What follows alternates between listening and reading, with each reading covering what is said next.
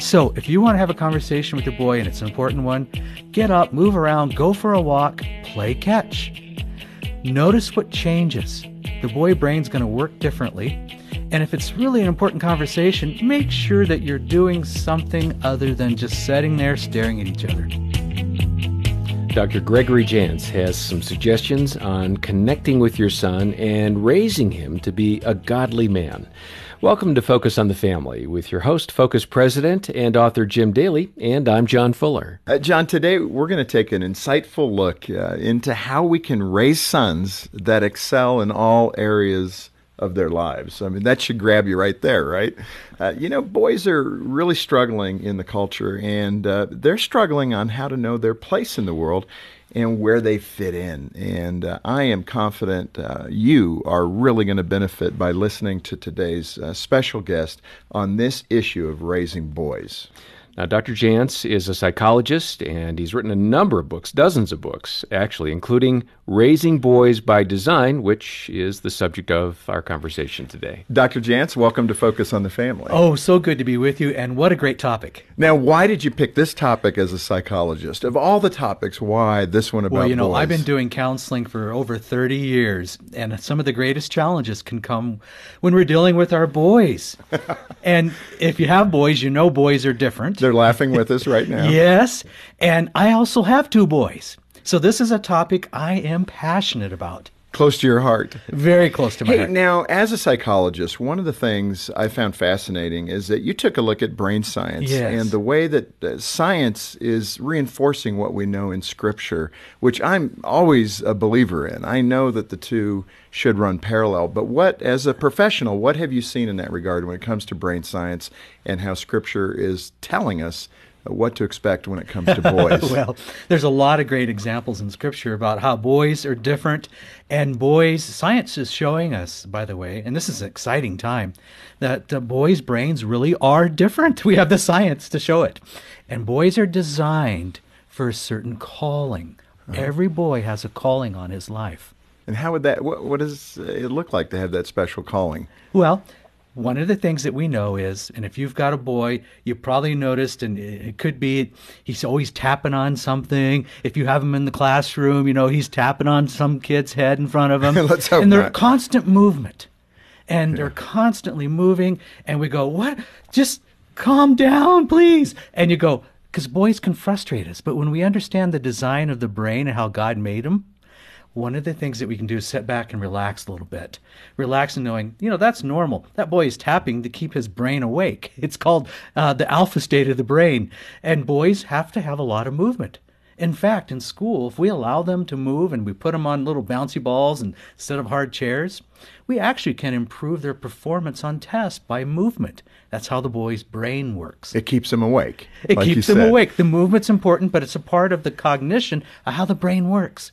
God made them that way. Now, when you explain this to your wife, how did she take it? I think we can sit back and there can be a relief. Okay, boys are that way, and a lot of times they may be labeled as don't have a good attention span, and we get concerned about our boys because right now, and this is a time that we should be concerned, there's a lot of things that can pull a boy in, and that's not good. We've got technology these days, and boys are visual, and we know that the average age of exposure for a boy to pornography on the internet is about age 10. And so some of the things we're seeing, we need to talk about how to protect our boy, how to protect that growing and developing brain. You had some experiences as a boy that helped shape some of what you now understand as a professional, as a psychologist. What happened in your life as a little boy that began to give you a perspective on being a boy? Well, I was the young man that probably didn't do that well in school. I wasn't really a delinquent, but I was always on the edge. I didn't do that well. But there was a turning point for me, and it was a turning point when somebody really spoke into my life. I was a senior in high school, and it was a counselor, a camp counselor, and he said, "Greg, I believe in you." And he began to impart a positive belief in my future and spent time with me. And my senior year in high school was radically different. I was elected Outstanding Student of the Year. I went from failure to having success because somebody believed in me and showed me that I had a special future. Were you not getting that at home, or what was happening where your parents weren't providing that, Well, or were you not accepting it from your parents? I think one of the things that we know is important for boys is mentors, and having a mentor and usually a non-family member to speak into your life.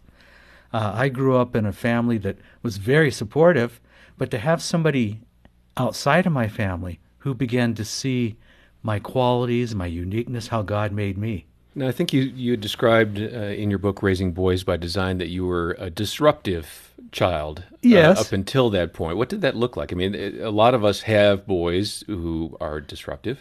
So speak to that and help us Sure. understand what you were like prior to that man's intervention in your life. Well, for me, probably school was seen as optional.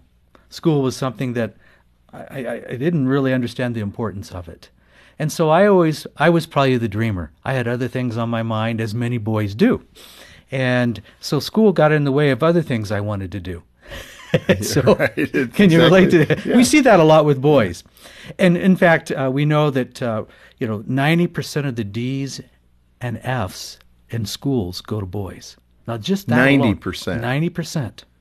That percentage has gone up, not down. So just by looking at, well, how are boys doing academically, generally speaking, they're not doing well. Huh. And so that tells us, okay, we need a different way of reaching our boys. How do we go about addressing that? I guess starting with our own household. Yes. All three of us have boys. Yes, we do. And many of our listeners have boys. How do we go about acknowledging that and then helping them? Let's say we have a son that's struggling Yes. with schoolwork. What are some things that we can do? Well, one of the things that we can do is understand that if you're frustrated with your boy and you tell him, sit down, look at me, we're going to have a conversation. And you know how we get frustrated? And you'll even say something like, look at me in the eyes while I talk to you. Have you ever said that, John? Not in the past 20 minutes. I've actually got that written on a 3x5 card just to flash it so I don't have to say it anymore. And of course, we tell the boy, sit down, listen to me while I'm talking to you, look at me. And the boy brain does this. It's just glazed over. Right. And then we give our lecture, right? And then we say to our son, did you hear what I just said? And he goes, uh-huh. Right. And you go, then you say, well, what did I just tell you? And he goes, I don't know. It's double jeopardy. Are you hanging out at our house this weekend? I mean, that's so common. And so we need to understand, if you have something really important to talk to your boy about, first of all, put an object in his hand, whether it's a ball. Boys need a mediating object. Huh. So if you want to have a conversation with your boy and it's an important one, get up, move around, go for a walk, play catch. Notice what changes. The boy brain's going to work differently. And if it's really an important conversation, make sure that you're doing something other than just sitting there staring at each other. Make sure there's movement. And it's okay. Let him have something to fiddle with.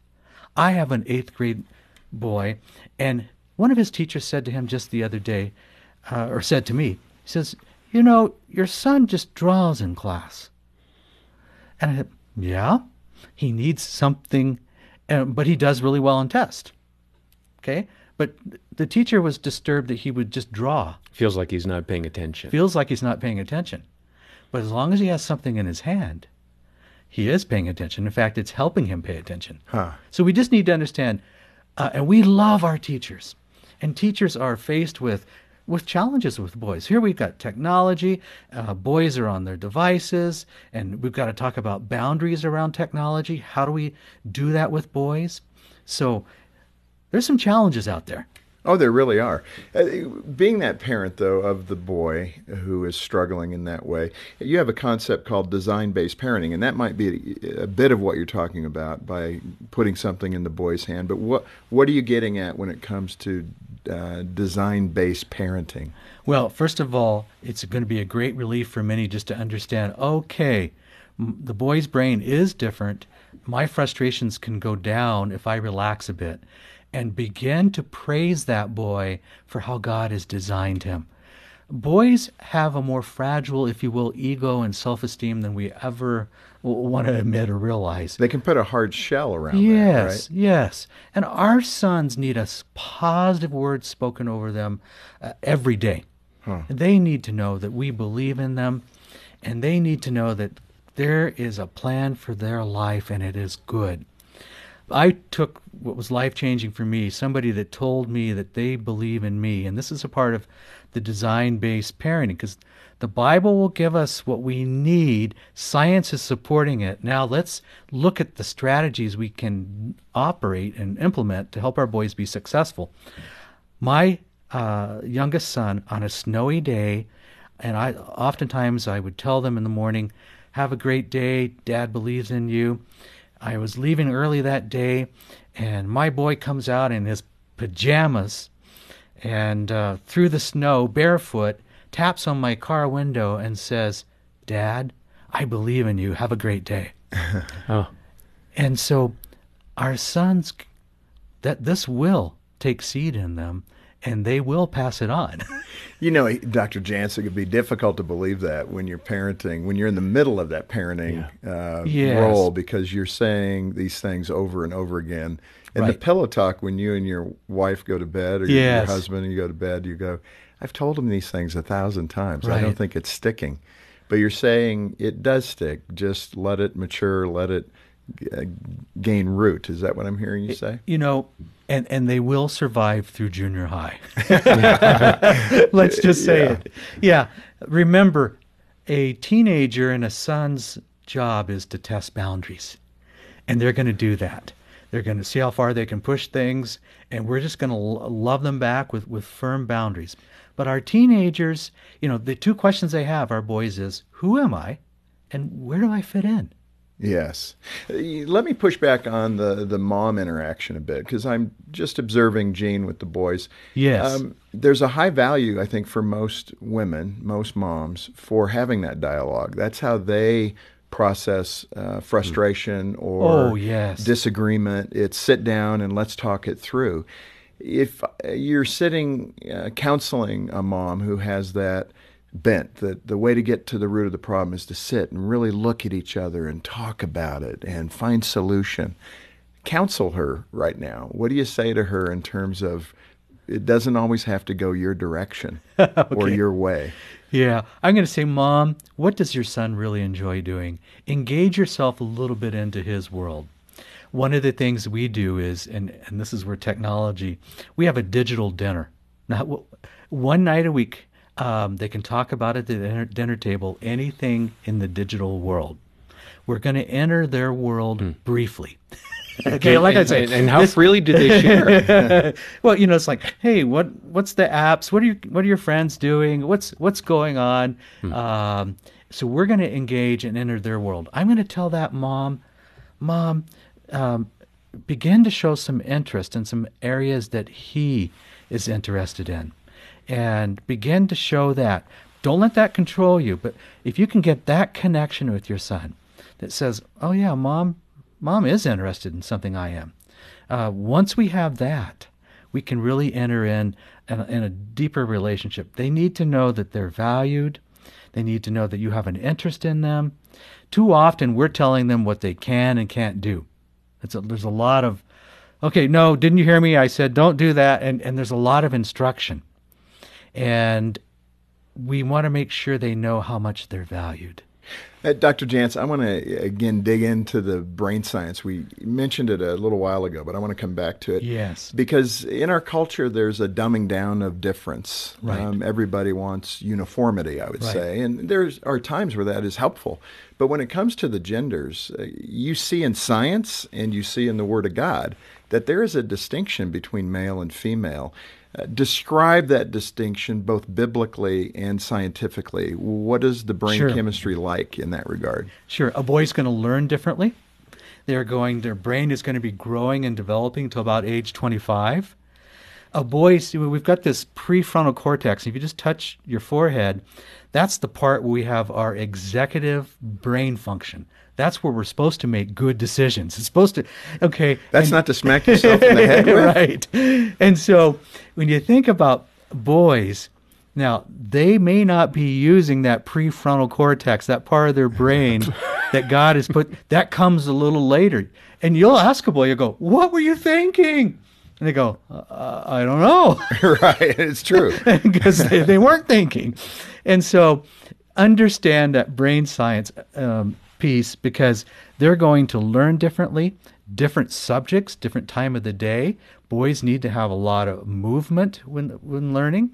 Boys also need to have more brain breaks as they're doing things.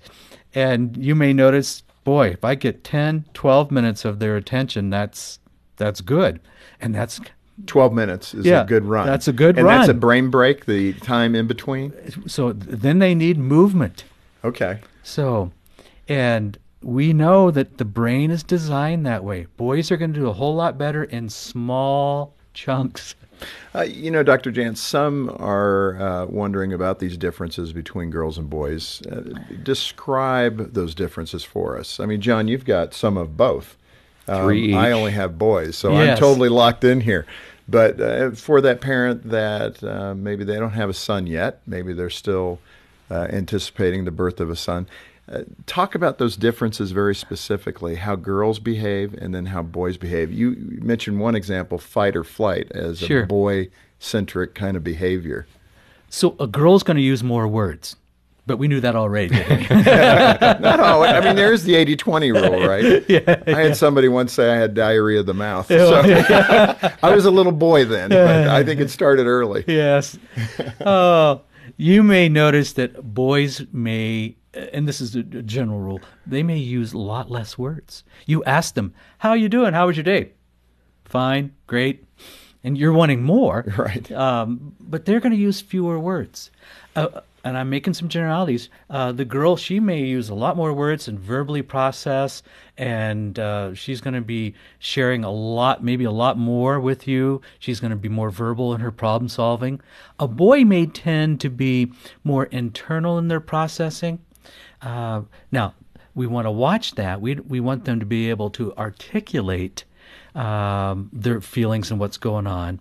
But a boy's going to be slower to put feelings into words. Right. So have patience with them. I thought you mentioned in your book, Raising Boys by Design, interesting observation that when you're speaking to sons, you say, how are you thinking about this? Rather than what you might say to a daughter, how are you feeling about this? I asked my 2 boys this morning, and they nodded profusely at asking them how I'm thinking rather than how I'm feeling. So at least the subject matter of 2, they were totally in line with that. And I don't think I've ever said, how are you thinking? I've always said, how does that make you feel? Right. And why is that they may different? not know. Yeah. I mean, when I say it, I think I'm saying both of those. But what is the difference between how you feel and how you think? Well, they're going to be able to anchor in, how am I thinking? And that's going to help them as far as, okay, this is what I'm thinking. Feeling, they're going to be much slower. They have to really study that. What do you mean by feelings? Feeling. Now what? I'm just fine. Don't you know it? So you also talk about where boys' brain chemistry, they rely more on the gray matter of the brain, and women, girls, rely more on the white matter of the brain. Not being a brain scientist, what's the distinction between the two, and why are they found generally in the genders? Sure. Well, we have 2 brain hemispheres, and there's pathways between the 2. And a female, generally speaking, will have a lot more pathways, and they're going to process and a lot more things happening between those 2 hemispheres of the brain. Boys are going to process, at best, usually one thing at a time. Right, and that's the gray matter. Yes, that's the gray matter. So they're going to be more sequential.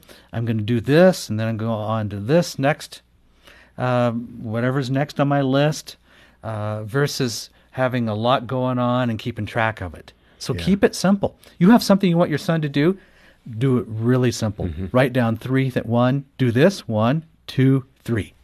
And don't make it longer than 3 things. Yeah, right. And that'll work far better. Well, it will. Yeah, it will. I like that. You also mentioned what a boy learns from his mom. And I think that is really profound. I liked that portion of your research and what you mentioned there. Describe those things for us. What does a boy learn specifically from his mother?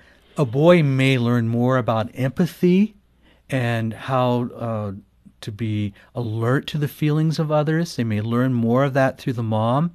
I'm reminded of a mom I saw. My youngest son was playing a football game, and there was a boy that was down on the field who didn't get up immediately. Maybe he was hurt. The mom comes running down out of the stands to the field because her boy wasn't getting up. The dad's actually standing on the sideline just watching. Okay, both of them are handling this differently. The mom is concerned, and is he okay? Is he okay? Because she's got high empathy. The dad's on the side of the field going, he's fine. He's going to get right up. He's going to get up. Hang on, don't go out there. And he did. Yeah. Yeah. I've heard that story a different way, where the son on the football field is looking at his mom saying, "Why are you out here?" Yeah. Well, absolutely. And one of the things that we need to understand, the role of the mom is so important. Mm-hmm. The mom may show more frustration towards the son, but your role is important. You're going to teach that boy a lot to do with relationships, how to relate, how to respect feelings. So the mom is needed. The boy needs to learn these things. I saw my wife kind of coaching our boys into what they were feeling. Earlier, Yes. You were talking about thinking and feeling. This is something I could not do, and it was, I think, helpful for them. I didn't receive it so well when she would tell me what I was feeling after we got married, but there's a coaching element for moms with regard to what we would call emotional intelligence, right? Absolutely. And what does that look like at different ages and stages? Well, at different ages, a young man is going to be more aware of his feelings, particularly when he gets older. And we're going to also see that it's going to require a lot of patience with that young man. You may have a boy that's a lot of internal processing, and you're trying to coach him on feelings, and that may come later. Yeah, but what if he doesn't accept her coaching? and he may not, or it may appear that way. Mm-hmm. So stay with them. Here's what we want to watch with our boys. Watch how they're processing anger and frustrations. The two rules are you don't injure yourself or others or property, but watch how they're processing their frustrations. Is he breaking things? Is he hitting things? So what you want to do with the boy is help him understand anger and help him understand the proper processing of that anger. And you're saying a mom plays a key role. Oh, a key role. In those things. Yes. Talk about dad as we're wrapping up here. What are dad's contributions to the boy in his fathering?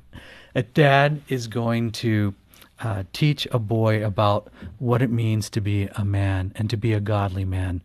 In our culture, a boy doesn't know when he's a man.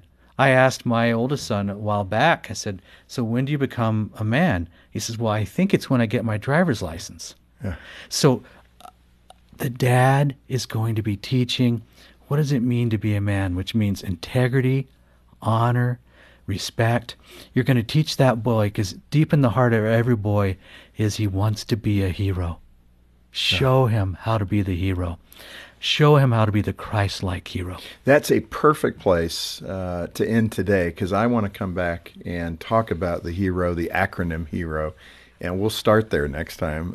Let's do that. Greg, this has been a fascinating conversation, and the time has flown by. That must mean we're the father of boys there, John. Everything is so relevant, and we can see our own selves in that setting as you described, the homework problems and all the other things. That's being the parent of boys, and I want to pick up where we have left off. Let's do that, okay? You got it. Well, we do look forward to hearing more about how you as a listener can understand your son better, how he thinks and why he does what he does, and how you can better connect with him. On behalf of Jim Daly and the entire team here, thanks for listening. I'm John Fuller.